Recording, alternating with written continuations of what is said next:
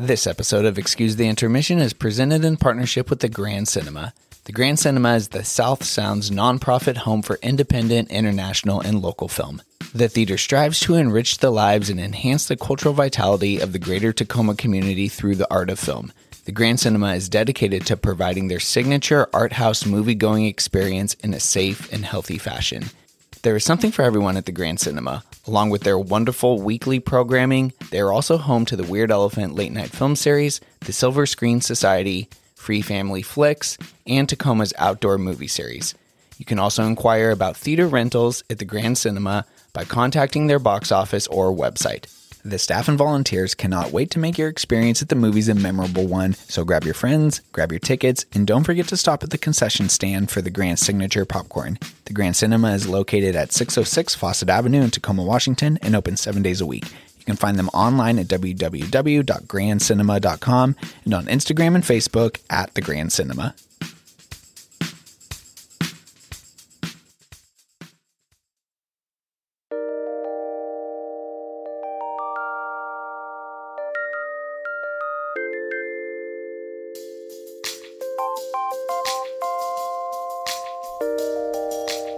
How's it?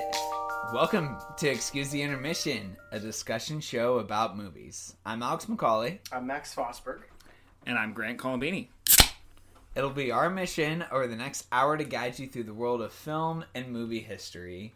On this episode, we're very excited to break down the genre of isolation and movies that deal with that expansive category.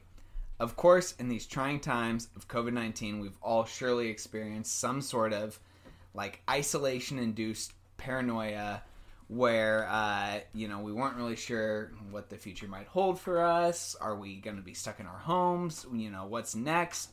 So that was really kind of the driving force behind wanting to do an episode like this that dealt with this theme, which, when I started looking back at movie history, this has been a huge subgenre that has cross-pollinated with comedies, with dramas, with horror, with all those different kind of main staples of your films. And so I'm really excited to talk about this. I want to go around and hear from each of you guys. First off, how are you doing? And then what was your initial thought when you heard we were going to be doing isolation films? Max, what does this genre mean to you? Well, first off, I'm doing okay. I'm trying to survive this heat that it's we're hot in. out right now. We all are. I'm not really built for the heat, as some people who know me personally. So I've been trying to stay cool, and a good way of doing that is turning on all the fans in my house, shutting all the lights off, and just watching a movie and trying to be still. So I've been enjoying a lot of different movies, and also in that act, I've been isolating myself. It goes hand in hand right now. Yes. So isolation movies to me kind of always talk about. Obviously, you can be very, very obvious in one person being alone, but also I think isolation also has to do with maybe a weirdo or a outsider, even if they're around people. So I really enjoy isolation movies, and going through these next films we're going to talk about. It was an interesting ride. It was a little got a little down because it was wow. It's not the most uplifting genre. Yeah, Not at all. No. Not at all. No. Especially right now. Yeah.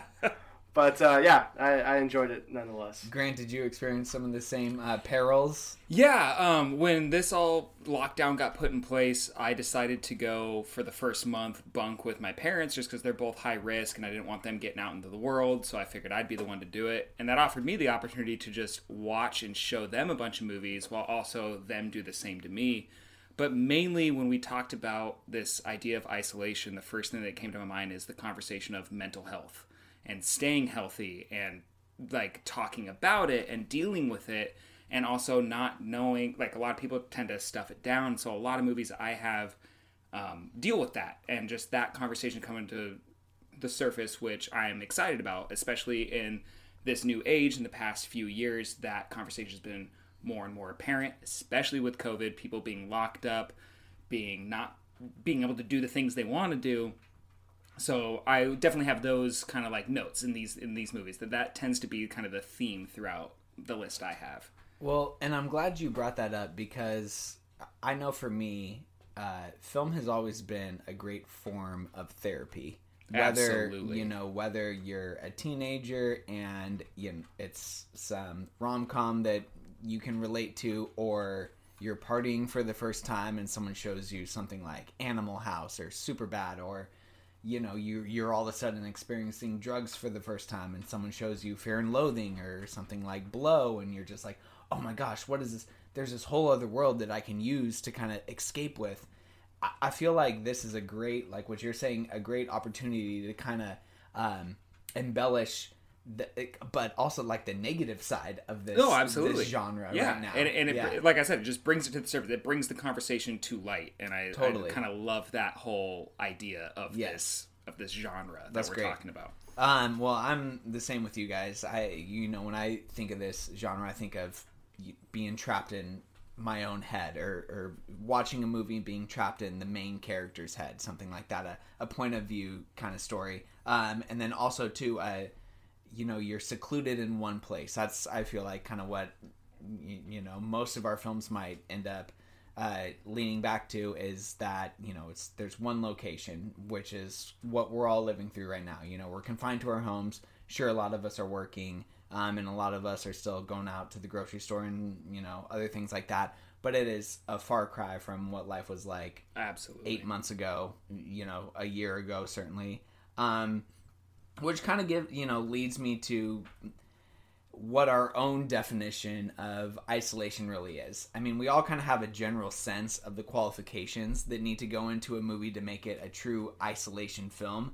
But we left it, pretty loose. We didn't set any strict parameters. So that's, I think, going to lead to a lot of interesting choices, some hot takes that a few of us might make, a few debates.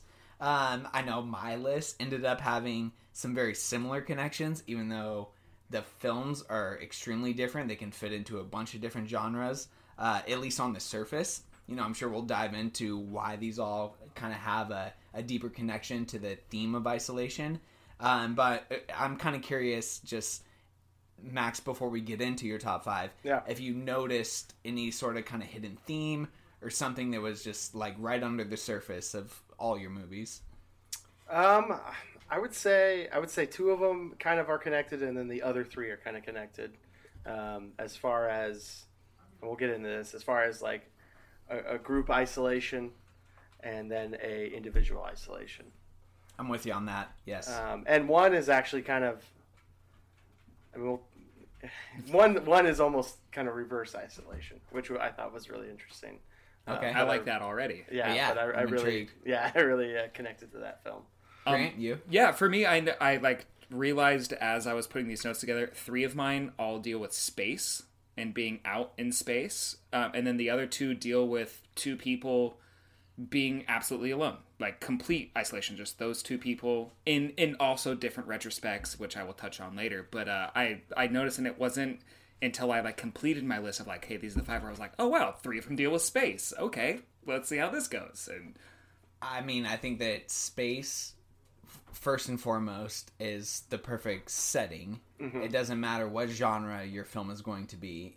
It's going to be about isolation first and foremost when you're out in space. And I found myself having a lot, and I mean a lot, of movies that I had to decide between. Yeah. Where I'm like, there has to be a space movie in my top 5. Right. I just don't know which one, because there's so many good ones. I picked 3, but moment you get out in space, how you can't get more isolated than that.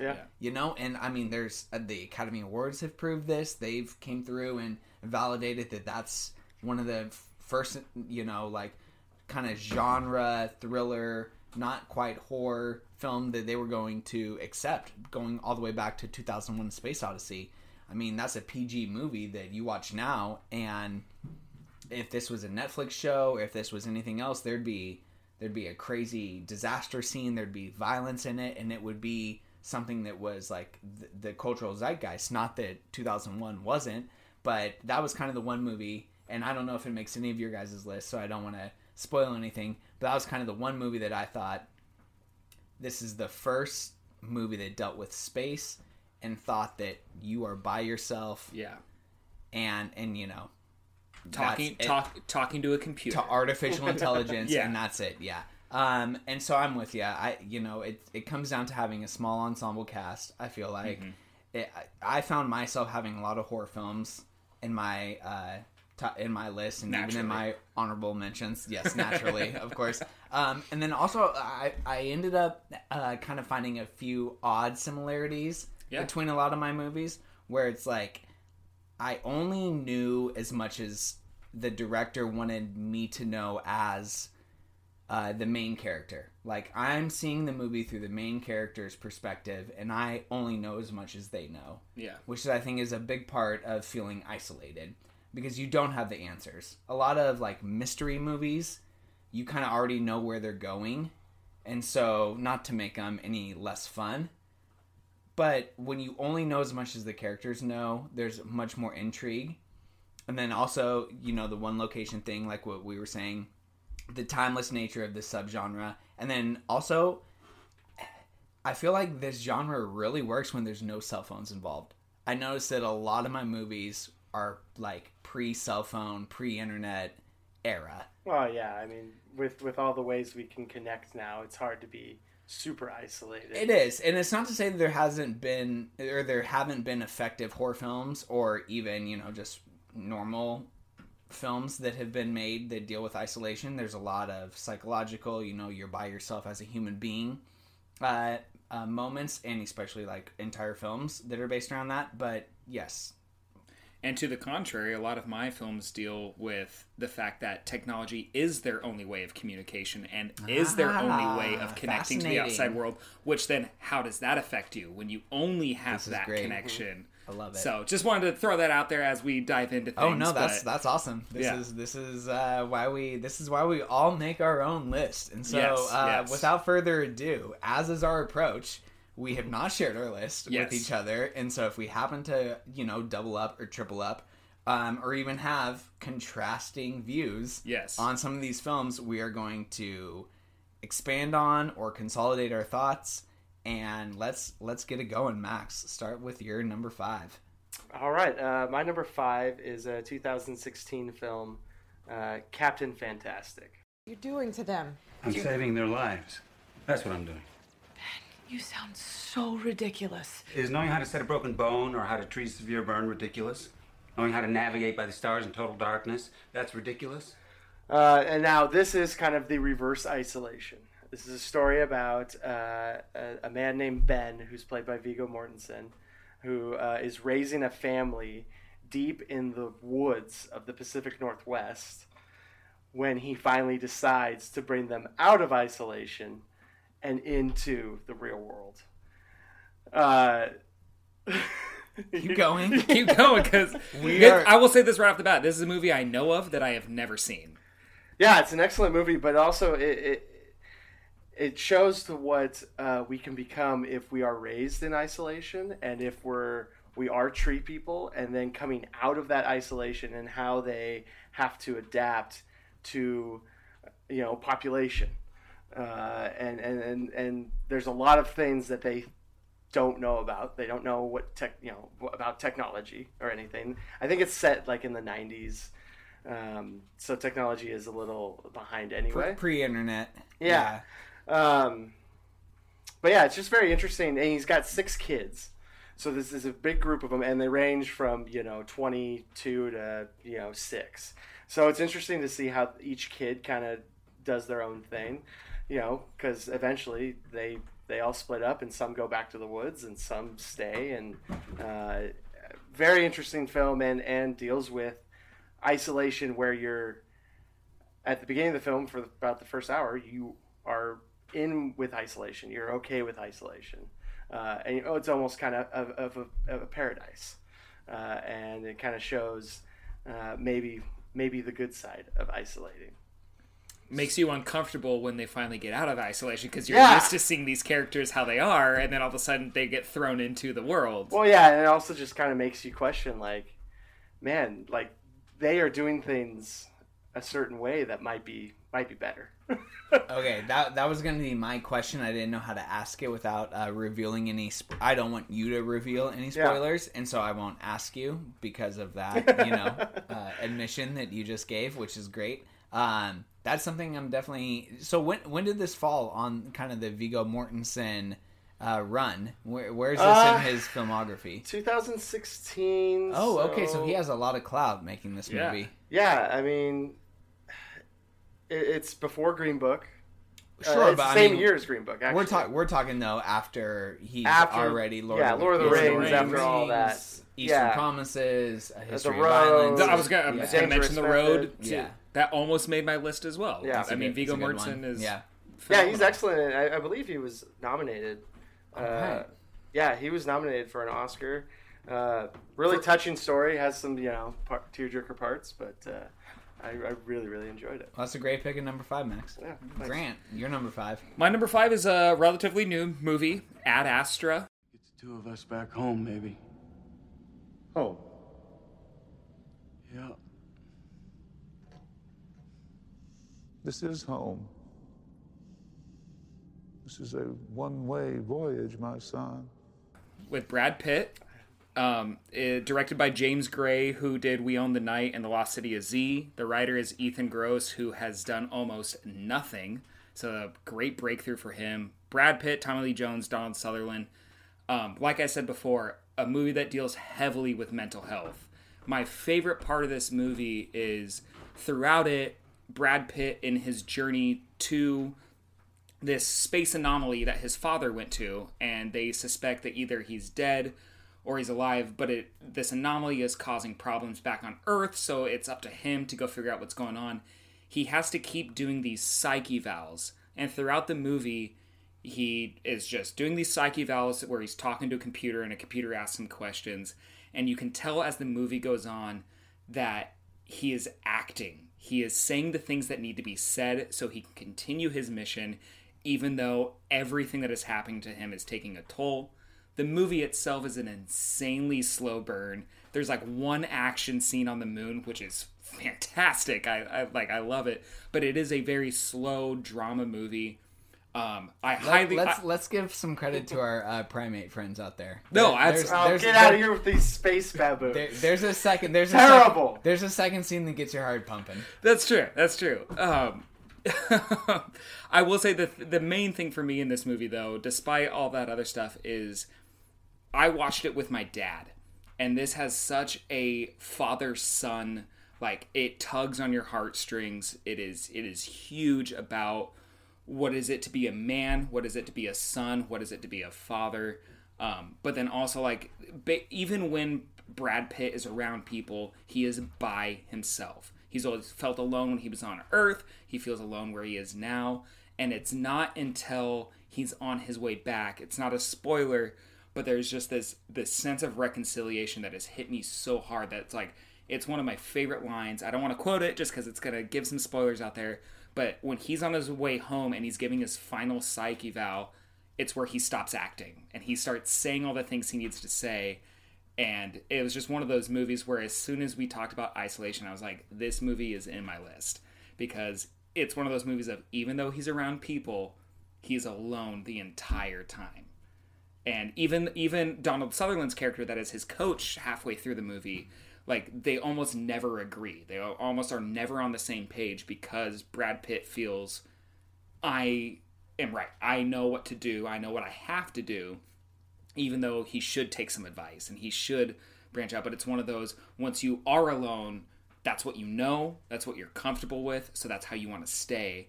And it's one of those, he gets to a point where he realizes you can't survive that way. And so Ad Astra to me is quintessential isolation to me.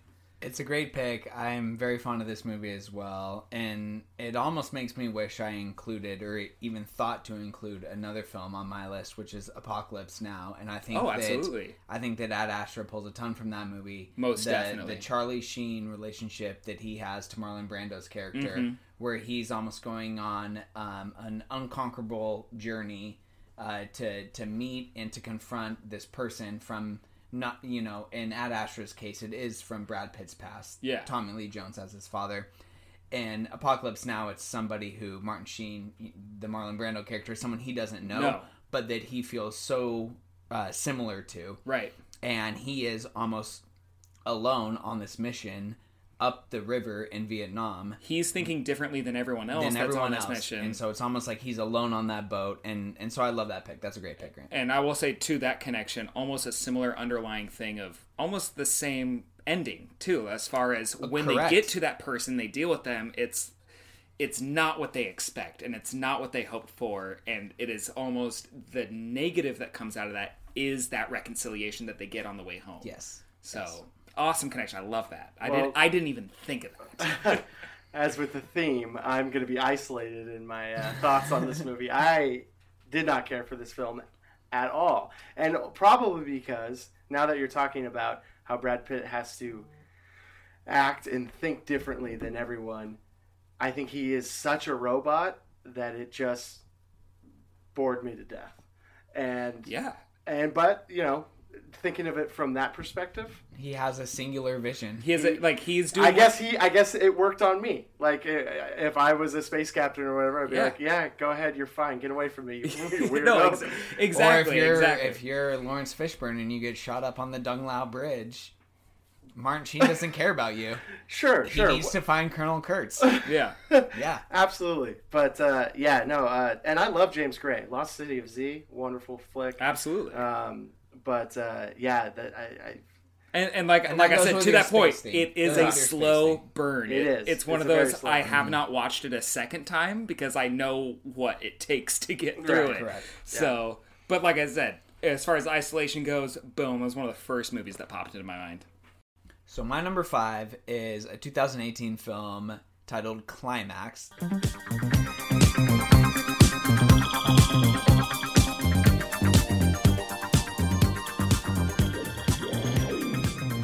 It's by Gaspard Noé, and it just features a bunch of dancers that they get together in an empty kind of school, sort of. It's like a boarding school / community center. You're not really sure where they are, but it's on a cold winter night. That much is known, and they're kind of celebrating their last rehearsal for their big performance, and so there's kind of a speech that's made at the beginning. You sort of see the end of their dress rehearsal or their loose rehearsal.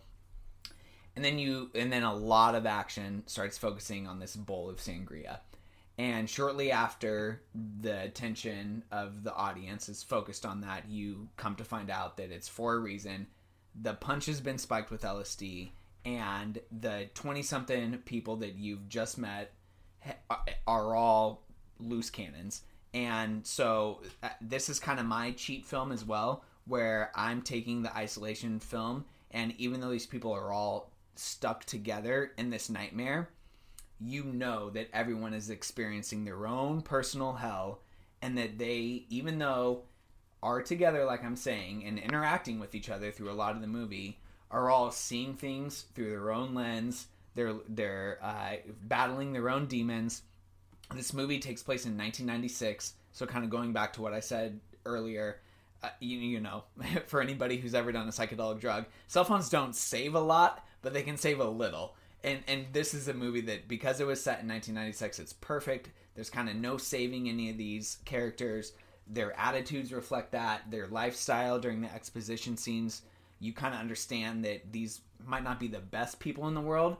And so that's a fun part of the movie, honestly, is the mystery of kind of trying to figure out who may have spiked the sangria that sort of led to this just hallucinatory nightmare.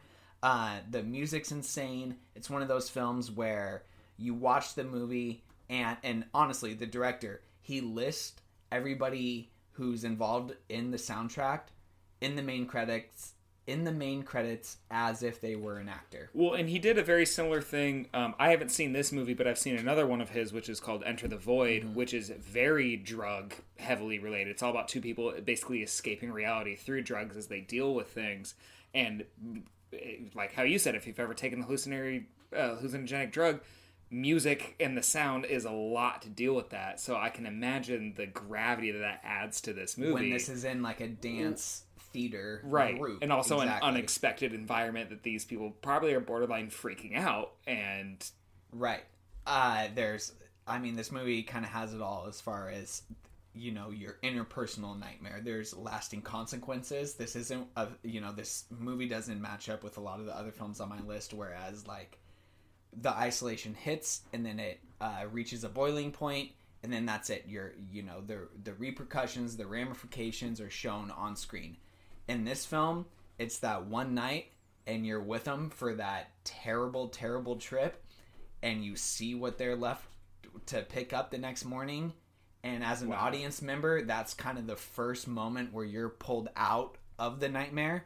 And so the entire time, and that's a big thing that I tried to have with all my movies, is that you are with the characters until the end, or even past the end, where you're as isolated or you're as confused as them. And so that's why, even though this film has a pretty big ensemble cast, I had to include it.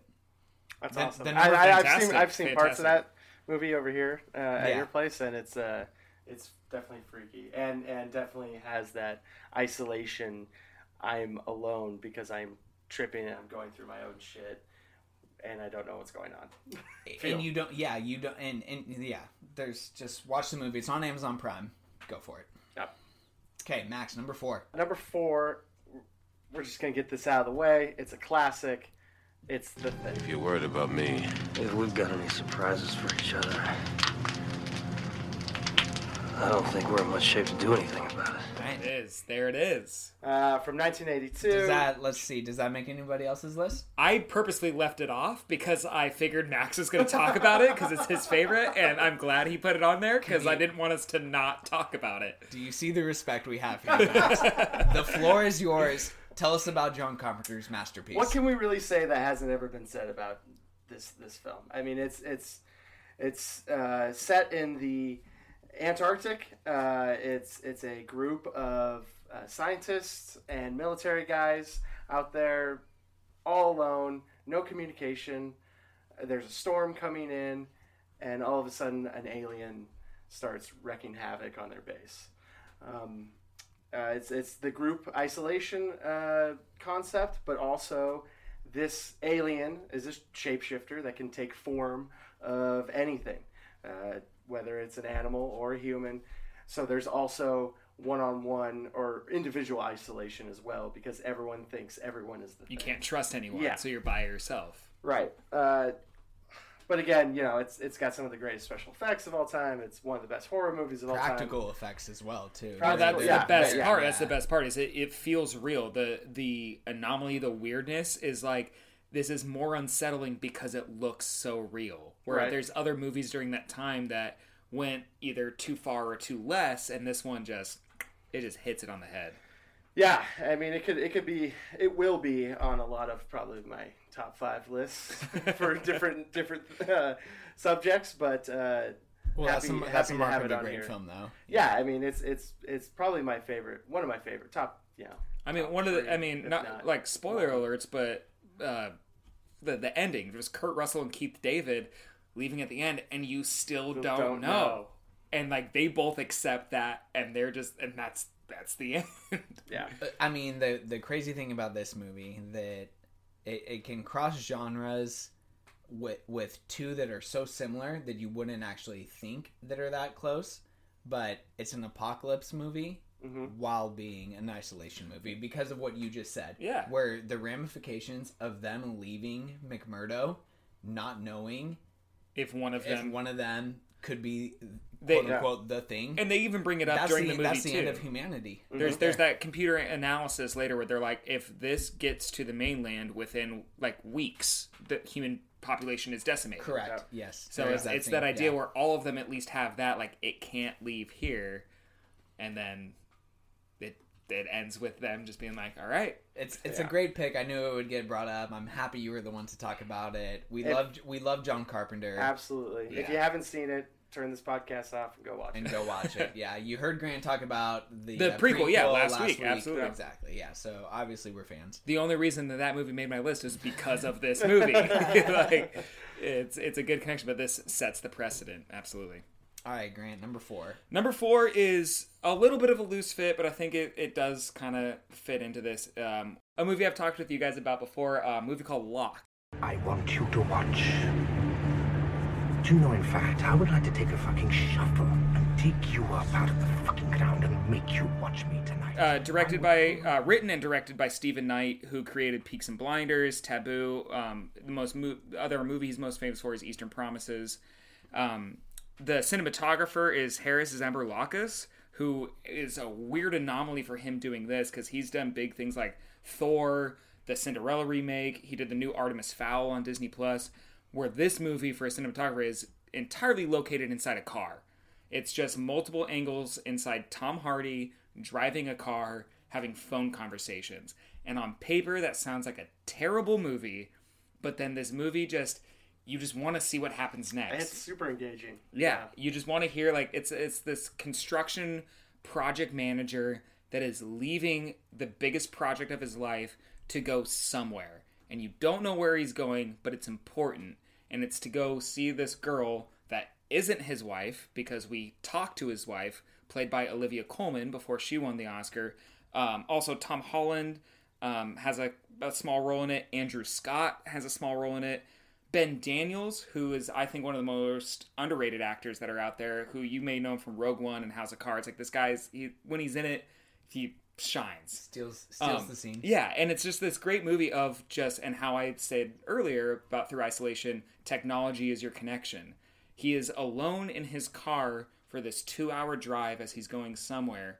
And even though all these problems in his life, conversation with his wife, conversation with the people that he's leaving behind, a job that they can't do without him, but he trusts them enough to do it without him and has to convince them of such, as he's heading towards a problem that we don't know till about 2/3 of the way through the movie, is just, it just hit me hard of, this dude's alone. So many people are relying on him, but there's something driving him to this thing. And it comes down to the putting your preferences aside and your morals, let them shine through. I hate saying this word, but be a man. Be a man, do the things you think you know you have to do, even though you don't want to do them. And it just kind of puts them in that situation of, he has to isolate himself from everyone else to go do this thing.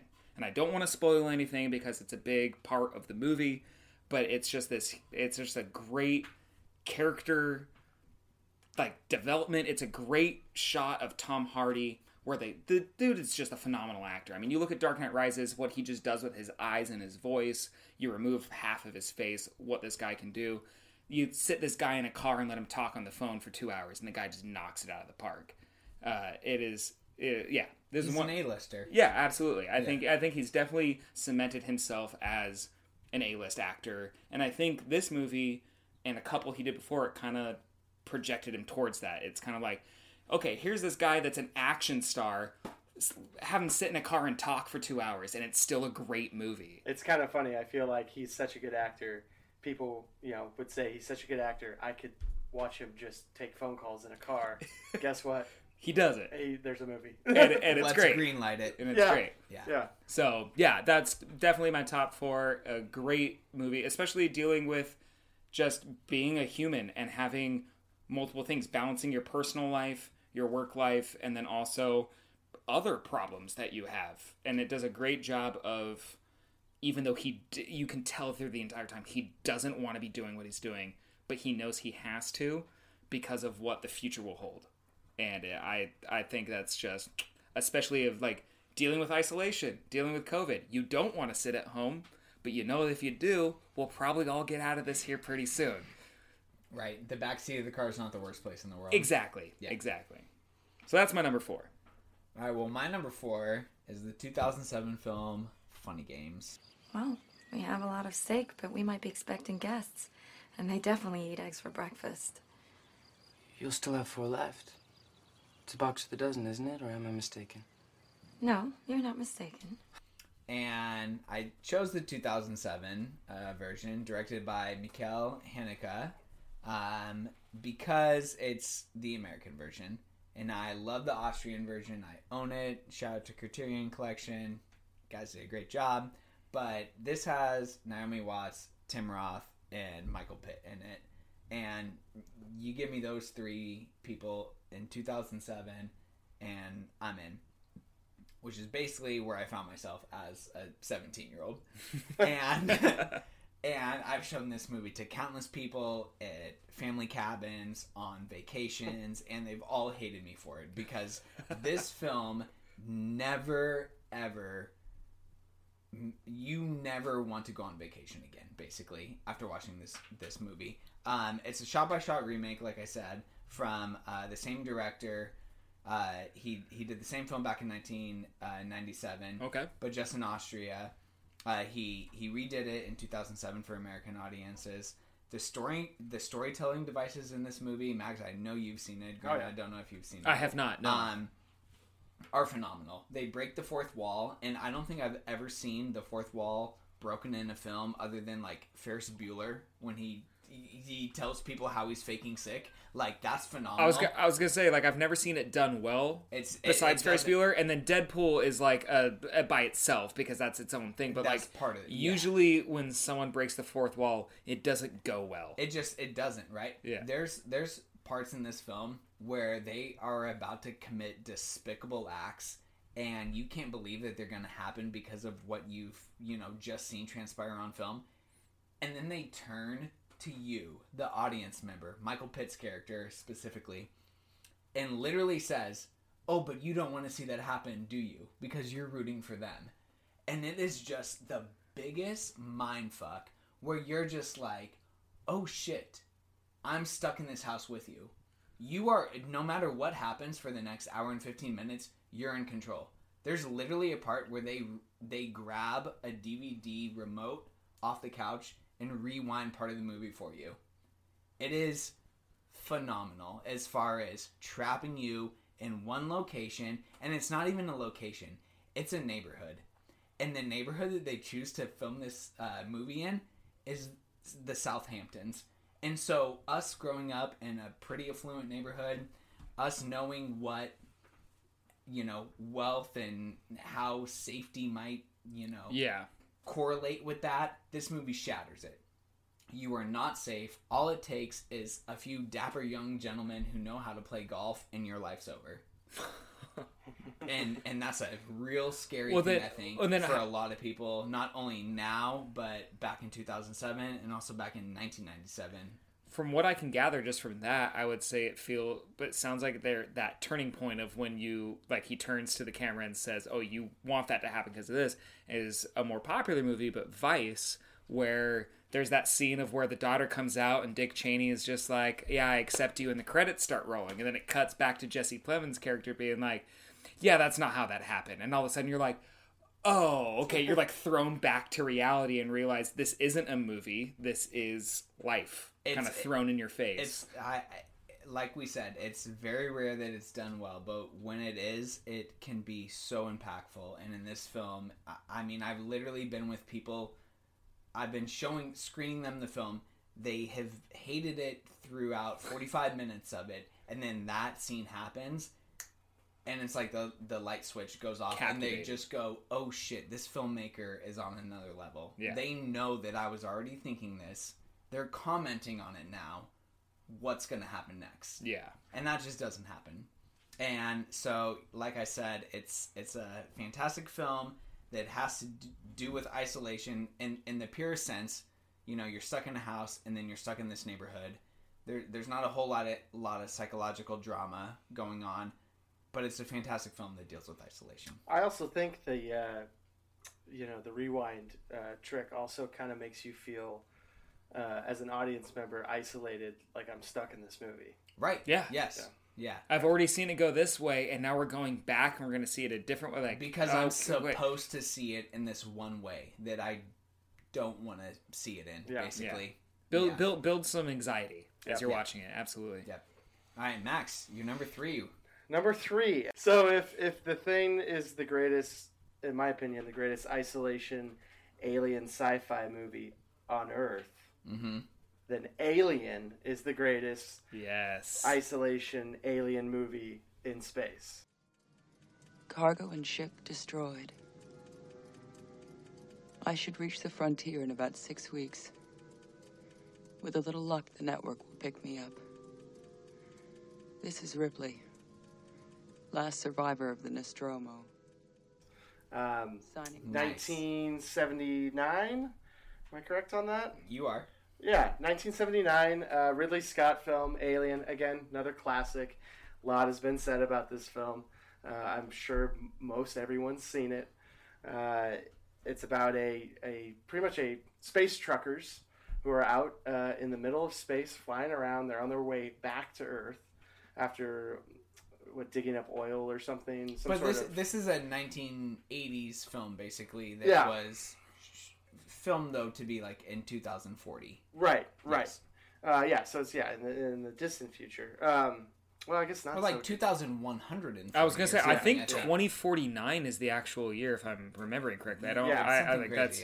I'm throwing that out 2040 there. Or something. Okay. So it's about this group of space truckers who are on their voyage home, and they get a distress signal from a planet that no one's ever been on, LV-426, and so they have to go down and. Because protocol says if there's a distress signal, you have to go check it out.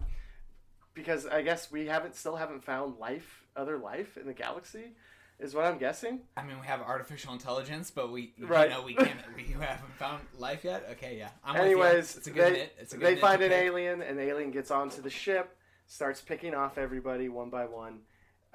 Huge isolation. The tagline is "No one can hear you scream in space." Probably the most isolated themed tagline for a film of all time. They do a great job of making you feel confined and claustrophobic in this ship, especially when that character Dallas goes into the vents. The alien it's great design, of course. It's classic, practical, just a wonderful, wonderful film. Again, if you haven't seen this one, put it on right after The Thing. And you've got two great alien sci-fi isolation movies. They take place on two of the, there couldn't be more distinct locations. Absolutely. You're in the Antarctic, and then you're out in outer space. It's a great double feature, actually. It actually is. The more you talk about it, I kind of want to watch both those back to back when I go home tonight. Does the alien leave LV whatever and go to Antarctica? Is that what happens? I mean, if Interstellar taught us anything, time is relative as when you're out in space. So, it could be. Who knows? But yes, no, I feel like that's a movie that, we're going to hit on honorable mentions later. But and also to that... We all want to put the alien on our list. No one can hear you scream in space. Come on. It sparks one of the greatest sci-fi horror... Probably the greatest sci-fi horror franchise of all. Granted, there's some in it that aren't that great. Sure. But then even you get to Prometheus, and then most recently Alien Covenant, that are boilerplate, you boil them down, still entertaining movies when you like that franchise. So, and you know what? To be honest, when lockdown started and we were all isolating, I ran through the whole Alien series. There you go. Yeah. Because, you know what? It made me feel... when you look at the filmmakers that are involved in that franchise, absolutely. It's Ridley Scott, it's... Jim Cameron. Jim Cameron did number 2. Baby David Fincher. David Fincher. On number 3. Yep. And he Bing, bang, boom. I'm not the biggest James Cameron fan, but you can't argue with Alien 2. Fincher does not. He wishes that he could do that over, but at the same time, it was still David Fincher. Yeah. So it's pretty cool. Widely regarded that Alien 3 is way better than Aliens, and listen, this is okay, here we go. It's one of the greatest action movies of all time. This will be tabled for a very future. There we go. Episode. Put a little earmark in this conversation here. Bookmark us talking about aliens. Yeah. All right, Grant, you're number 3. Well, this is great. This is great that he talked about Alien because it goes into another Ridley Scott movie, which is my number 3, which is The Martian. Luckily, I'm a botanist. Mars will come to fear my botany powers. directed by Ridley Scott, written by Drew Goddard, who did Cabin in the Woods. He did the Daredevil series on Netflix, Cloverfield, Bad Times at the El Royale. So great writer behind it. Cinematographer Darius Wolski, a guy that has worked with Ridley Scott further with Prometheus, Alien Covenant, randomly did Sweeney Todd in one of the Pirates movies. So talented dude, talented cast. I mean, Matt Damon just nails it as a dude isolated on Mars. I think one of the reasons why I like this movie so much is I read the book before I saw the movie. And my favorite part about the book that's great. is the very first line, written by Andy Weir, who is heavily involved with the guys writing it. The very first line in the book is, "I'm fucked." And it just sets the precedent of who this character is. He's smart. He's aware of his surroundings. He knows what he's doing. He knows he's isolated. From the second he's stranded on Mars from not making it back to a ship in time, he immediately is thinking a game plan ahead. So it's one of those of a situation is thrown at you, rather than react, like acting toward it, he reacts to it. He is proactive. He starts doing all this stuff. But at the same time, throughout it all, through all the success and failures he has throughout, he's able to survive on Mars for how long? Like this substantial amount of time. The best part about the movie is that, spoiler alert, he makes it home. But when he gets home, that scene when he's falling to Earth and everything starts just waving back at him, and he's realizing he's about to go dying. Yeah, almost like the emotions, the crying, like everything about it is. It's kind of like maybe something we haven't felt yet. We felt we've gotten forward in COVID and in these phases and all that. But it's just like him just accepting this isolation he has, moving forward with it, and then getting to a point of falling back home, almost to an extent too, where as he's falling back home, he thinks he's not going to make it. He thinks he's going to die there. So all of that, so it's almost like I've always viewed it as it's almost a rebirth as he gets back to Earth.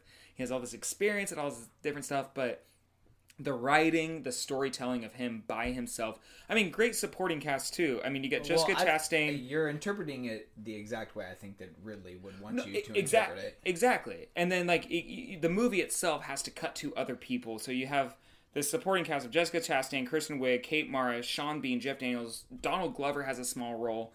Clearly, people want to work with Ridley. Yeah, Benedict Wong. In this movie. Yeah, it's this great cast of them to where it's a great story of like, all right, this guy's stuck. Here's people trying to bring him home, and this is how he gets home. But the fact that you have this entire cast, you have this entire supporting cast, and their only thing is they're how he gets home. He is the story by himself.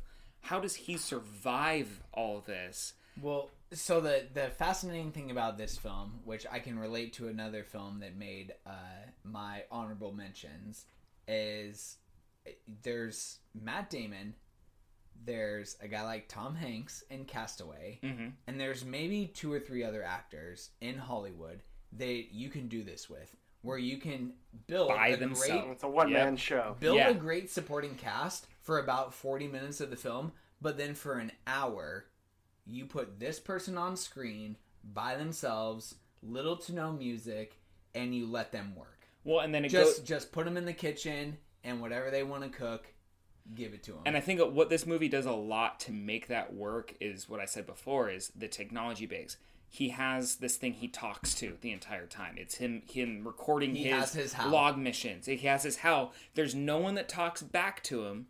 There's that moment where they can start sending he can start sending images to the other people, but like him just recording and talking to himself in the book, it's told from his mind, essentially. It's him thinking. It's not him talking. So in the movie, with him also being the narrator, rather than just seeing him, it puts you in the mind of him. And like you said, one-man show, Matt Damon knocks it out of the goddamn park. I say that phrase all the time, but it's like, but like seriously, like it is. Matt Damon he's incredible in that, and yeah. No, definitely a wonderful film. I totally watched it for this section. It's on my honorable mentions. Great flick, and like you said, Matt Damon doing the one-man show thing. Castaway in space. I mean, the whole thing about taking his poop and turning it into like potatoes and water. It's just like Like, it's just a great cycle. I mean, I don't know what it is. It's so captivating watching him just being like, all right, I'm stuck here. How am I going to survive? Not to spend too much time on a Ridley Scott movie, but I'm sorry. The tough thing about watching this film for the first time, at least for me, but then I did like what you're saying, Max. I rewatched it actually for this podcast for the first time since seeing it for the first time. And it was really tough just knowing the awards, the nominations, at least, that it garnered when it first came out. And I thought, almost kind of like a cynical Spike Lee fan, where I thought, don't let it be this one. Let's not, like, come on, Ridley, he's done Gladiator, he's done Alien, he's done Blade Runner. Don't give him director for The Martian. But then I rewatched The Martian, and I'm like, if he went for The Martian, it's not that bad. Yeah. It's not that bad. Yeah. And I was surprised to where, like, hearing that it was a Ridley Scott movie, because it almost has a very different tone than a lot of his other movies. Oh, sure. Including, I mean, obviously you can't compare Gladiator to Alien, and like this is set in space too, but it's a completely different feel from a lot of what he does. But then also, after you watch it, you're like, yeah, that was a Ridley Scott film. Yeah. Like, that was Ridley. I think that also has to do a lot with Matt Damon and absolutely. His charming on-screen persona. Presence. Yes, and his one-man showness that he is able to do. And like you said, there's only a few actors who could probably pull It's very rare, I think, especially from our point of view, to look at a movie as an actor's movie rather than the director's movie. And Martian, to me, is a Matt Damon movie that Ridley Scott directed. Like, it was, Matt Damon made it his own. He became that character. And especially from someone that read the book, Matt Damon did it exactly how I read it. Like, how I read that character, how he would emphasize certain things, that it was exactly it. And it was for me, it was almost a perfect representation. Well, clearly we all really like The Martian. And Matt Damon and Ridley Scott to be specific. So I will just quickly go through my number 3, because I believe it's probably also something that everyone hopefully have seen or has seen. It's Rear Window. But you're not. Look, in the whole courtyard, only one person didn't come to the window. This is Alfred Hitchcock's 1954 classic. It's about a wheelchair-bound photographer who spies on his neighbors from his apartment window and becomes convinced that one of them has committed a murder. I can't imagine a more relatable theme during quarantine right now, where I have watched my neighbors grab their mail far too many times than I like to admit. I have watched my neighbors walk their dogs, just drive their cars around the block. I don't know why. I've seen my neighbors do the weirdest shit in the last 3 months. And so rewatching Rear Window the other day just brought back so much of, everything that I think of when I think of being stuck in isolation. It's summertime right now, so we're going through a heat wave. Jimmy Stewart in this whole movie, not only does he think his neighbor has committed a murder, he's sweating his ass he's sweating his ass off because it's like 95 fucking degrees in New York City the entire movie. As we're all like puffing our shirts right now. It's like before AC too. Literally, yeah. Oh yeah, and he's just like, you can imagine what the cast technology was. Yeah. What is aged the worst is clearly cast technology in the 1950s. He's wearing a thick bathrobe and a cast most of the movie. Like, he's the guy's in like silk night suits. I'm like, put a wife beat on. Yeah, like, come on, man. Grace Kelly won't care. Like, put some silk shorts on. You are fine. But yeah, it's ridiculous. That's another thing that I love in this movie that is really kind of tied into the isolation theme, is the relationship between James Stewart and Grace Kelly. It's freaking hilarious. It's fascinating. It's awesome. It's so 1950s, where you have just like the way older guy who couldn't, he's probably near 50. Grace Kelly's probably 25, 27, something like that. And somehow, he's a photojournalist, so he can pull some runway model, basically, from the streets of New York or whatever. But she's about it. She loves him. They have a fight during one scene, and because this is during tough times, it's like a blackout in New York. He's quarantined to his couch. They get in a fight. She goes, I'm not going to see you for a long time. At least until tomorrow night. And I'm like, you know what? Tomorrow night feels so far away right now during quarantine. Yeah, absolutely. So I get it. Like, it's hilarious, some of that stuff. And just the prescribed isolation behind the whole movie, where it's not like what we're going through right now technically, because it's not like we broke our leg. And we're stuck on the couch. He's physically unable to go somewhere. He can't go out. The rest of the world is still functioning. It's still happening. And that's almost his he's demise. Isolated in being isolated. Right. That's his demise, is he's isolated, and so he gets to watch what the rest of society does. Mm-hmm. And that's just a fascinating take, I feel like. Because right now, we're all kind of feeling what Jimmy Stewart's feeling in this film. Looking at the rest of the world being in 1954, this was triggering so many people's imagination as to just like, what are my neighbors doing? Right. Which I just love. I'm surprised by the ending every single time. I've probably seen this movie 15 times. Every single time I can't imagine. I don't remember. It's crazy.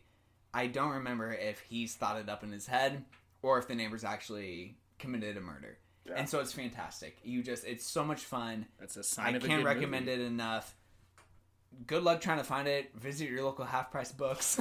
Like, Rear Window's probably tough to come by nowadays. But hopefully you've seen it. It's a fantastic film. I honestly think it's on HBO Max right now because of their partnership with TCM. I almost am positive it is on HBO Max. Then run it back. So if you got HBO, jump on that movie. Yes, absolutely. All right, we're getting to the nitty-gritty. Max, you're number 2. Number 2. And I just realized I had a documentary last week, and is this what I think it is? I'm doing another documentary right now. Let's go. 2005, Grizzly Man. Yes! I found a Haisa. Well, I'm here with one of my favorite bears. It's Mr. Chocolate. Hey, Mr. Chocolate. He's been with me for over a decade, and he's been my good friend. Oh, he's a big bear. He's a big bear. I cannot believe I didn't think of this. Yes! Oh my gosh. This is fantastic. Oh my gosh. I love this movie. Excellent movie about a This is why we don't share our list. Yes. Yes. A grizzly bear activist who for 13 years would go up to like Kodiak Island up in Alaska from May until September and live with grizzly bears by himself, and he would just film himself and like and interact with these bears. And he this is like an isolation movie where isolation kind of takes over his mind and he thinks he is a bear, and it ends in tragic form. Yes. Timothy Treadwell. Oh no, there's a archetypal character to this, documentary film character. Oh, absolutely. Where you understand what he set out to do and probably where this is going to go. Yeah, and it's I just think it's a perfect example of real life isolation, of someone choosing to be isolated and choosing a life away from people because it's more comfortable to them. Well, and a lot of it is the guy tries to make it in Hollywood, and is part of the story is he was supposed to be the Woody Harrelson character in Cheers, and then they decide. They're up until the last second, they decide on Woody Harrelson over him. And then that's the beginning of him saying, I don't like people, I want to get away from them. And he goes up to Alaska. And then it sparks this 13-year journey. And it's and I will just say real quick, there's this awesome scene. It's directed by Werner Herzog, who's one of the greatest documentary narrators of all time. There's this one shot of Timothy Treadwell trying to talk, because he's filming himself trying to make a nature documentary while he's up there. Yeah. And he has this line where he's just saying, the foxes are going to their dens, the bears are retreating, and he's, doing this nice thing, and then he hears a plane fly over, and it triggers something where he's like, because I'm the only one here that's giving a shit about these animals, and he starts going off, and then Werner Herzog starts talking over him. He's like, as you can see, Timothy gets very emotional about this, while you still see, no sound, but Timothy Treadwell just, fist pumping, just pointing at his camera, trying to compose himself, and the dude's one of the most emotional people you'll ever meet. But then his connection with these animals, year after year, he has names for them. Mm-hmm. These foxes, these bears will come back to him. The connection he has with them is unbelievable. Yeah. Like, sorry, I didn't mean to like hijack No, your thing. no, But I great. just, I'm it's a curious, great documentary. Did you rewatch this for our podcast? Oh or yeah, was I think this- I watched okay. this. I probably watch this documentary at least once a year. Oh, okay. It's Great. it It's is fantastic. So fun. Yeah. Not fun, but it's so interesting. And Timothy Treadwell because at first you're kind of like, wow, maybe this guy's kind of putting on a show, but really he's just an odd person, and he loves being alone and being isolated, and it's just an interesting look into what isolation can do over a long period of time. Absolutely. Well, because 100% from in that documentary, when we see Timothy for the first time and the earliest recording that they get a hold of versus when he is years and years into this, two vastly different people. Yeah. He's way more calm, way more collected in the beginning. And then once he's in there, he is almost himself. Like, he finds himself out there. And then, like you said, it ends in tragedy, which is unfortunate, but also it's what he wanted. It's what he did. He did it on purpose. He kept doing this thing. And absolutely. I put that in. I don't know when we will get to our list of top 5 documentaries. That is definitely in my list of top 5 documentaries. It is phenomenal. Great cross-pollination, though, Max. Good call. All right, Grant, your number 2. My number 2 is something you mentioned earlier as far as one of your honorable mentions. It is a huge classic for me. One of my family's favorite movies. When I was a kid growing up, we would watch it every 4th of July. It was just our thing. Castaway. Yeah! Look what I have created! I have made fire! Nice. Yes. Robert. Nice. Just not bury the lead, but Castaway is my number 1. There you go. Okay, so here we go. Ahead. Opening a great discussion here. Great discussion coming up. Directed by Robert Zemeckis. I'm gonna yield the floor to you. There you go. Directed by Robert Zemeckis, who did like the Back to the Future movies, Catch Me If You Can, Flight. He's done things throughout the years. The guy's classic. The writer is William Boyes Jr., who also works with him a lot. Apollo 13, Entrapment, Polar Express, which was also Zemeckis. Obviously, Tom Hanks as well. Right. This is one of my favorite notes about it. The cinematographer is Don Burgess, who has done things from Polar Express to Flight to The Book of Eli to The Conjuring 2, and now most recently Aquaman. So a cinematographer that's just across all over the place.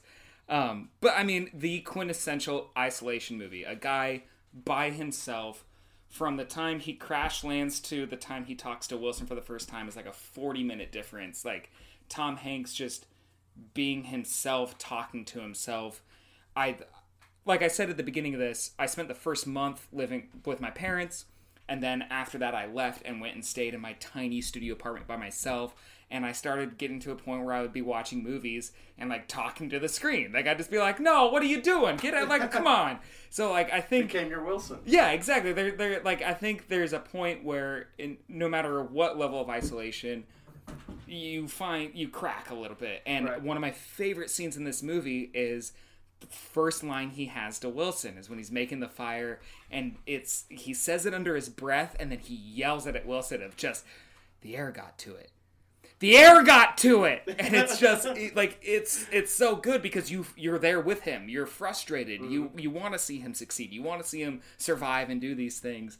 And also, I mean, Tom Hanks losing the weight and growing his hair out for the role just for that, doing all these things. I mean, it was a movie I felt ahead of its time as far as acting goes. There weren't a lot of actors that were doing weight transformations and committing. There weren't directors that would wait months to let the actor do that mid-filming. They filmed they filmed it in order. They filmed the first part, then let him get skinny, then let him get like back like stocked up again, just so there was that medium. It's just one of those movies of, you talk about isolation, you talk about being by yourself. There is no other movie that I feel like hits that point, except for my number 1, which I'll talk about later. But Castaway is just, to me, it's classic. It's one of my absolute favorites. Max, why was that your number 1? Well, as we said earlier, with The Martian being Castaway in space, I feel like Castaway, at least from 2000 when it came out, is the quintessential blueprint of an isolation movie. you're talking about that first 45 minutes where he's on the island by himself. There's also no music going on, which I think also really plays in to an isolation and being actually on an island all by yourself. Whereas, something with Climax, like you were talking about earlier, where the music's playing huge into the drug effect. It's a character. Yeah, this is almost the exact opposite, where it makes the island a character. Pretty much the only other character. The ice skates are a character. Yeah, right. Like, the scene with the rock and the ice, like, come on. Well, yeah, and then to that, the dead pilot showing up. That's a thing of, like, realization for him of, I'm alone. I'm not getting out of here. And also the fact that it's a family movie, but then it deals with that whole point of him testing the rope on that log and like trying to hang himself. Him accepting the fact of there is no way off. Yeah. Death is not an option. Getting off the island is not an option until he finally is able to construct a raft, which he tries several times. I think that what you're saying kind of all comes back to the similar theme of like seeing the isolation through the main character's eyes. Right. This is the best movie that does that. Well, I feel where you are alone with him on that island. You're almost wanting Wilson to talk back as bad as he is. Absolutely. One of my favorite notes about that movie is once he's on the island, it never cuts back to the real world until he gets there. You are on the island with him. And like Max said, no music as well on the island. Yeah, I think I've watched it so many times where I start to answer as Wilson. Oh, absolutely. Yes. Which, says a little bit about my mental state, but I think it also it's comforting. Like I want, like you were saying, you're trying to comfort Tom Hanks's character. I'm trying to comfort Tom Hanks. I'm trying to comfort myself. You can make those lashings. You can. where there's extra rope. Go get it. How many real characters have we seen die on screen that had less of an emotional attachment to us than watching Wilson float away? That was heart wrenching. Yes. However, I will say, he might have been able to get Wilson. He could have maybe swam and got him. He's got a couple good but how drained breaststrokes. I will say this. Go for the backstroke too as well for the if you really got to get to him. Then again, I just got back from floating the river one day in Leavenworth and I was physically drained as gassed. So imagine him being on that raft. Right. Like, do I swim out and get this guy or do I stay here safe? But no, exactly. Like it's one of those. It hurts watching him float away. And it's a volleyball. Well, and so not to step on any future episodes, but as are most Tom Hanks movies, this film does have a semi-happy ending to it. True. Which is, I think, what kept it off my list. Yeah. Just because of what I feel like isolation should ultimately end in. Yeah. As far as kind of like a cinematic tale goes. Before it gets to that happy ending, I think one of the notes I had is I love the part of him being assimilated back and how we are the way he is too. Yeah, true. Yes. And also how we're kind of on the cusp of that to where we're still in this limbo of we have these restrictions, but we can go do things. But then watching other people not do things the way that we are doing them. Like when he picks up the lighter. Yeah, when he picks up the lighter, just be like, and he kind of like scoffs at it. It's kind of like that idea, like. I mean, hello, the guy sits down in like a G4 jet. Yeah, and he's like... After just being on an island for 4 years. So it's kind of like... I think that was a great note of him coming back and seeing how no one was... Not no one, but like how him being gone wasn't an effect to people to where we are, and there's some people that don't want to wear masks, and they don't want to quarantine, they don't want to socially distance, and it's kind of like... feeling like we're on the outside looking in, and it's like, but wait, no, but we just went through this, so like, what are we doing? Even to take it a step further, we're going back almost 20 years now. I remember Castaway being one of the first DVDs that my family owned. Yeah. And so even hitting like a start, a play or a stop button on a remote control after watching this guy struggle on an island to survive. Yeah. You even back then. Yeah, you pause it. As an 8-year-old, I felt bad. I felt guilty. You're like pausing it. It's like, let me go to that. I was like, well, no, like what's happening? No, like, man. And also he's on the island. just to kind of wrap up the Castaway conversation, the best plane crash ever filmed. Absolutely. Ever filmed. The most realistic. Absolutely. It's that and The Grey. The underlying tone of time, too. Like how he's so focused on time and then he loses so much and then at the end he's not worried about it is, I think, also a thing that we all have lost track of time during all of this. Yes. And where we all lived by a schedule and then now it's like every day Saturday and Monday. Like, you know, like what are we doing? There's a short weekend and a long weekend. Yeah. Basically. All right, so that's a great number 2. I'm afraid that it's just gonna be me talking for the next 30 minutes. Max has already relinquished his number 1. I'm afraid this is gonna be Grant's number 1, but my number 2 is The Shining. Light of my life, I'm not gonna hurt you. You didn't let me finish my sentence. I said I'm not gonna hurt you. I'm just gonna bash your brains. Excellent. And The Shining is a 1980 film. Is it, Grant? It is not my number 1. Okay, no. Good. Great. Honorable mention for me. Absolutely. Okay. Absolutely. So I love this conversation, but not my number 1. This is the Stanley Kubrick classic.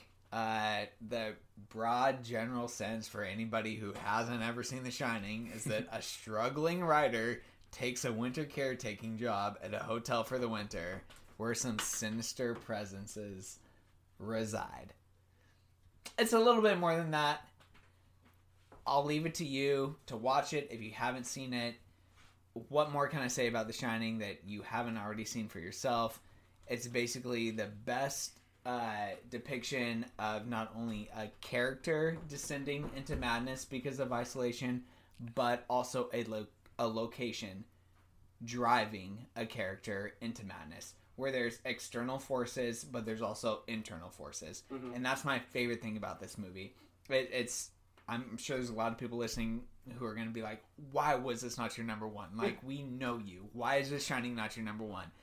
It is a great depiction of just inner psychosis, external psychosis. The title cue cards in the film where they show you Monday, Tuesday. Yes. And then all of a sudden it's Thursday, and then it's Monday again. And you're just like, what's going on? Yeah, what's going on? I'm starting to lose it as... the Jack Nicholson character, the Jack Torrance character, is losing it as well. And so there's just something about this film that it's the music, it's the lore behind the film, where that, part of it was filmed down in Portland, which is awesome. The other part of it is filmed in Colorado, which has kind of a tie to me. And then just, Stanley Kubrick being crazy, demanding like 100 takes for some of the actors in some of these films, or in some of the takes. You have Jack Nicholson, I feel like, at the height of his powers. Absolutely. Just absolutely. As expressive as a movie star can be. I mean, you can look through our list come the end of this, and you'll be hard-pressed. Sure, Matt Damon's great. But Matt Damon's not going crazy and, like, hacking his family to pieces. On that... This is Jack Nicholson being like, sure, I'll do it. I'll go completely crazy for you. On that note, I highly recommend everyone listening to this to go on YouTube and just look up behind the scenes Jack Nicholson Shining. There's a great scene of the famous axe come to the door. It's him, and it's just him behind screen, and he's just like... high knees in place. He's just high knees in place. Every time. Then he grabs the axe and starts like air chopping it, and like you see an actor just kind of like get in that moment. There's key grips, associate producers just walking in and out of frame, like moving like it's nothing. And here's Jack Nicholson, who's literally just like holding his hands to his face, being like like trying to hype himself up. And it's like you said, it is Jack Nicholson at the height of his power, his craziness. That's something that he turned into an entire career, because there's like the Joker falls right after the Shining. That falls right after that, and then there's like legendary stories about him on the set of A Few Good Men, where Tom Cruise is filming his like you can't handle the truth like dramatic scenes with Jack, his close-ups, where Jack Nicholson did not need to be on set. But Jack's like, I'll stick around just to do background, and I'm gonna go like 100 miles per hour just so Tom Cruise can like have that inflection for the person reading back. He to did him. the same thing with The Departed, to where he would film scenes and then go to Martin Scorsese and say, "But if you keep the camera rolling, what if I did this?" Yeah. And then it bleeds into a lot of like Jack Nicholson adding to his own character. Like he's like method without being method. Like he gets into his character and it's like, but then what if my character did this? And they're like, oh yeah, that would actually be great. And like he just adds so much. And I think The Shining is the start of that. Like he really became Jack Torrance in those scenes. I mean, I think The Shining's and that's a great way for me just to wrap this up, nice and neat. The Shining's a great starting place for a lot of shit when it comes to movies, absolutely, and horror and Hollywood. And Kubrick. And I mean, it's in the midst of Kubrick's heyday. It's kind of him saying, "I can step on somebody like Stephen King, and you guys won't care."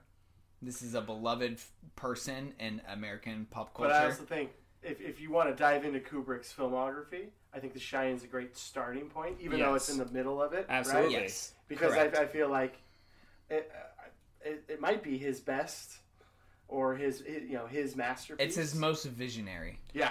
Well, Eyes Wide Shut might have something to say about that, but it's up there. It's up there with can't wait Eyes. for the Kubrick episode. It's right. It's right. His 100th birthday. R.I.P. Yeah.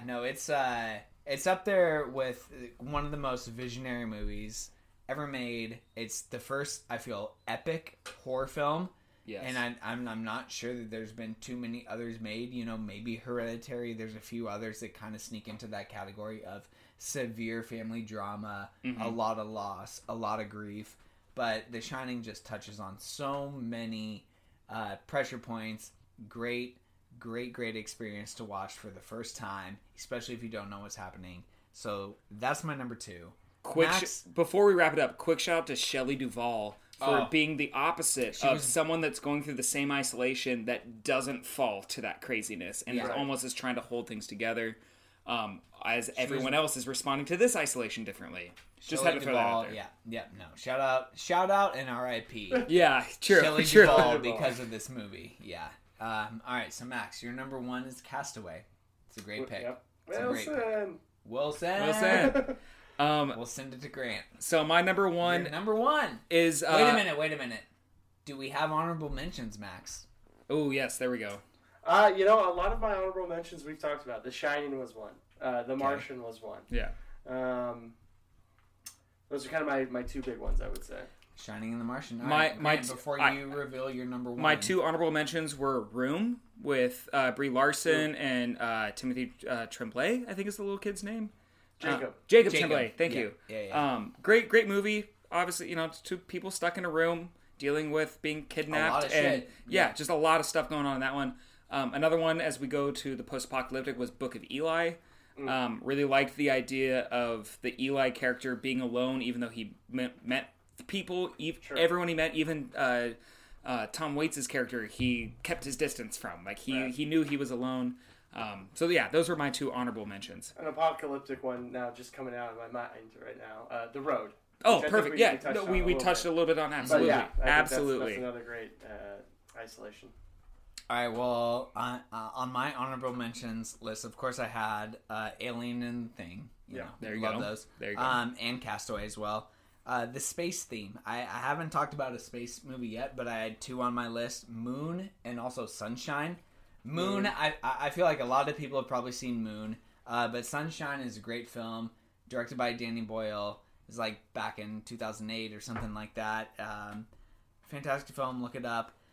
Swiss Family Robinson was kind of my fun film that I thought about including, but it's just a live action Disney movie from the 60s where you have a shipwrecked family that are trying to find, refuge from bad Europe or whatever. And so they're on their way to Papua New Guinea and they just crash land on kind of a deserted island. It's a fun movie. And then Max, a film that if you didn't already know what my number 1 was, you might be thinking this is my number 1, but The Lighthouse. I'd be remiss if I didn't just talk about The Lighthouse. One of the better movies to come out in the last year. The Lighthouse is in my opinion, one of the better movies to come out in the last 5 years.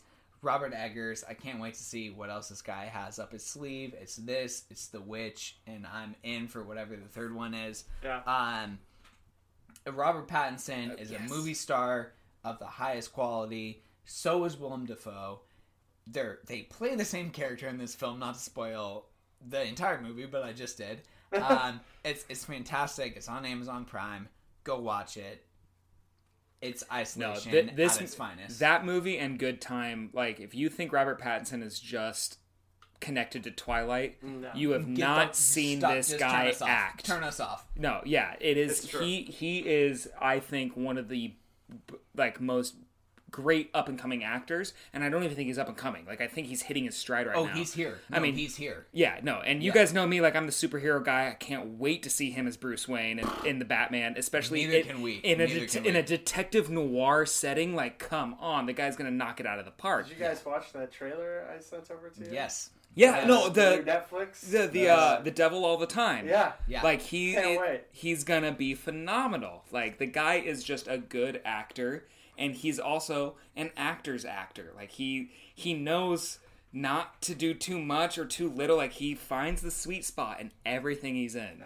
Our generation hasn't had somebody like him. I mean, there was kind of a Ryan Gosling moment, but then we realized he was like a little bit older than us. Yeah. Robert Pattinson is us, and he is the guy who is doing like what Brad Pitt did. Exactly. Character, like, he's a leading man taking character acting roles. Yeah. And it's fantastic. I can't wait to see what else he does. All right, so my number one, AMAC actually just briefly mentioned, is Moon. Can you turn that off? Listen, I wasn't supposed to. I'm trying to tell you something. Oh, nice! Let's go. You love the space ones. I love the space ones. I'm telling you, like, I love space movies. This is great. So directed by Duncan Jones, who's only done 4 movies. He did Moon, Source Code with Jake Gyllenhaal, the Warcraft movie, and then Mute on Netflix with Paul Rudd. Source Code's underrated. Yeah. I will do a podcast on Source Code. Yeah, no, it is. Source Code's great. Jake Gyllenhaal. Very underrated. Yeah. He's working with 2 guys that he has worked with before or after this movie. The writer, Nathan Parker, wrote with him on Mute. Cinematographer has basically only worked on Mute. So guys that have only done this. But it's just a movie about a guy mining stuff on the moon. He's by himself. He thinks he's on the cusp of going home. And as he's like a week away. As he's a week away from going home, he finds a downed rover, and he finds a person alive in it, brings him back, and it's him. And he just has to figure out what is going on. And this him is beyond crazy. Like, has lost his mind. And so he's trying to figure out what's going on. And it's just, to me, is the quintessential isolation. You only have technology to talk to. And it's not even people back home. It's a computer played by Kevin Spacey. It's which has its own complications. Right. I was gonna. At least he's a computer. At least he's a computer. You know, like, we don't need to get into all that, but also he's a monster. But like, Sam Rockwell, to me, like, I've always loved Sam Rockwell, but this is a movie that I think set him apart from being the supporting actor. Mm-hmm. This is the movie that projected him. There's one scene where it's him and himself, and he's trying to have a conversation with himself, but the other one won't stop playing Walking on Sunshine and keeps dancing frantically, and just how he can do both and interact in this movie. Like, as soon as we talk about, like, I was in isolation, I was like, I need to watch Moon. I got 10 minutes into it. I was like, I can't watch this right now because I'm by myself. I don't know when I'm going to see another person. What Sam Rockwell am I? Yeah, exactly. And it's just one of those, it's a mind trip movie of what the ending is. And I obviously don't want to spoil things, but it's an insanely good movie for having 3-4 actors in it total. One of them is only a voice. It's just Sam Rockwell and a cinematographer and the director. Like, it's just 3 people on set, and they create one of the best indie movies I've ever seen in my life. And Sam Rockwell, you can put him in The Company with Tom Hanks and Matt Damon. Yeah, one-man show. Absolutely. He is. And he definitely carries the movie, and he's great. He's an untraditional pick, but he's done it multiple times as well. He steals the show in multiple occasions. 7 Psychopaths. He's the supporting to Colin Farrell. Steals the show for me. 3 Billboards. 3 Billboards. Absolutely. I think that is, I would say that's his best performance. Yeah. But the guy is just one of those, you see him in things and he's always like, oh, hey, it's Sam Rockwell. And then in this movie, you're like, oh, hey, it's Sam Rockwell. Oh, holy shit, it's Sam Rockwell. So just to divert real quick, where do you guys stand on same actor playing themselves in a movie? Like, where does this stand? Because I'm a huge fan of Armie Hammer and The Social Network. Yeah, absolutely. Absolutely. When it's done well, I think it's awesome. It's done well, and it's each character. I know what you're about to say. Tom Hardy in Legend, which is character's different enough. He's playing twins, so he's playing two different characters, but how vastly different they can be. You know who's the matriarch for this? Lindsay Lohan and Parent Trap. Yeah. She started the snowball. She did. The split. She did. It's great. It's great. And she's great in that. Yeah, she killed it. No, but movies like that, there's always an extra kind of additive to the movie where you're just like, I'm in it for this reason. Yeah. And then if it's cool and thought-provoking on top of that, awesome. Well, I think the best thing for me about Moon is when you're watching it, you don't know if it's in his mind, if it's another person, if it's a clone. Like, you don't know because you're viewing it from his point, which is he is so ready to leave, but then this curveball gets thrown at him and he has like 6 days. Right. And it's just, okay, who is this? Is he actually that guy? And this is who he thinks he is? Or is it vice versa? Like, it's just... And like we've said, that's the best case and scenario that these directors could imagine for an audience member when, you know, the third act hits its climax and you as the audience member don't know who's who. Right. Who should I be rooting for? What's real? What's not? Am I breaking out of this? Am I stuck here? Right. And that's what this all comes down to. Which leads me into my number one, which is a fantastic film made in 1965. It's called Repulsion. It's directed by Roman Polanski. This is Carol Ledoux. Young, beautiful, desirable. Men found her irresistible. But something is happening to her.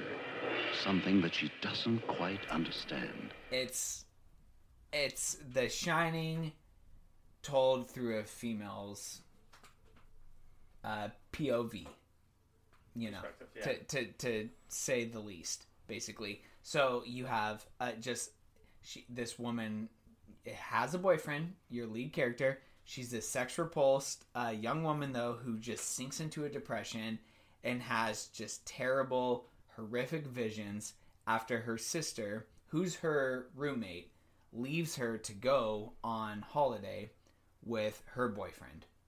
And so her sister leaves town. Her boyfriend, who she can't stand, you know, he leaves his razor on the sink, toothbrush on the sink. She can hear him making love at night. There's all these things where she just becomes, you know, she's clinically designed to become repulsed, basically, to the idea of intimacy and sex. And now leave it to Roman Polanski. And I know this might say something about me, but I can't help but be infatuated by this guy's early career. He had a 3-film run where it was Rosemary's Baby, The Tenant, and Repulsion, where he had 3 basically neo-noir horror films that all took place in an apartment. Mm-hmm. So that's what happens here, where our main character, she just shuts herself in to her apartment in the midst of being kind of abandoned in her mind. She's kind of left for dead by her boyfriend, who has gotten to the point where he just wants to have sex with her, which is the last thing on her mind. And now everybody else who enters her life has this persona behind them, and you know, that's how she's seeing them. Right. And so when all of a sudden the mailman comes to the door, when the landlord comes to the door, when I have to go to work, when I have to walk down the street, everybody basically is a sexual deviant.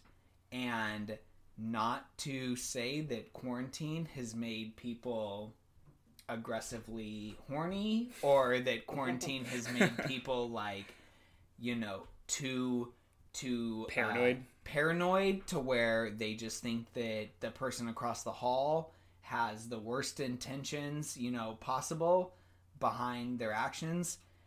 This movie touches on it. It's the most realistic depiction that I can think of, like, the walls caving in on you.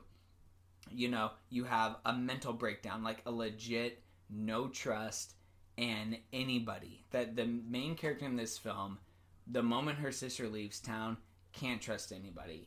There's no like in The Shining and some of the other movies I talked about. There's this sense of like, there's someone who could save me. There's someone who could bring me out of this funk that I'm in. Once you realize that the main character in this film is, and I'm accessing this movie, but once this character is going down the rabbit hole, there's no escaping the rabbit hole, because it's just worst case scenario.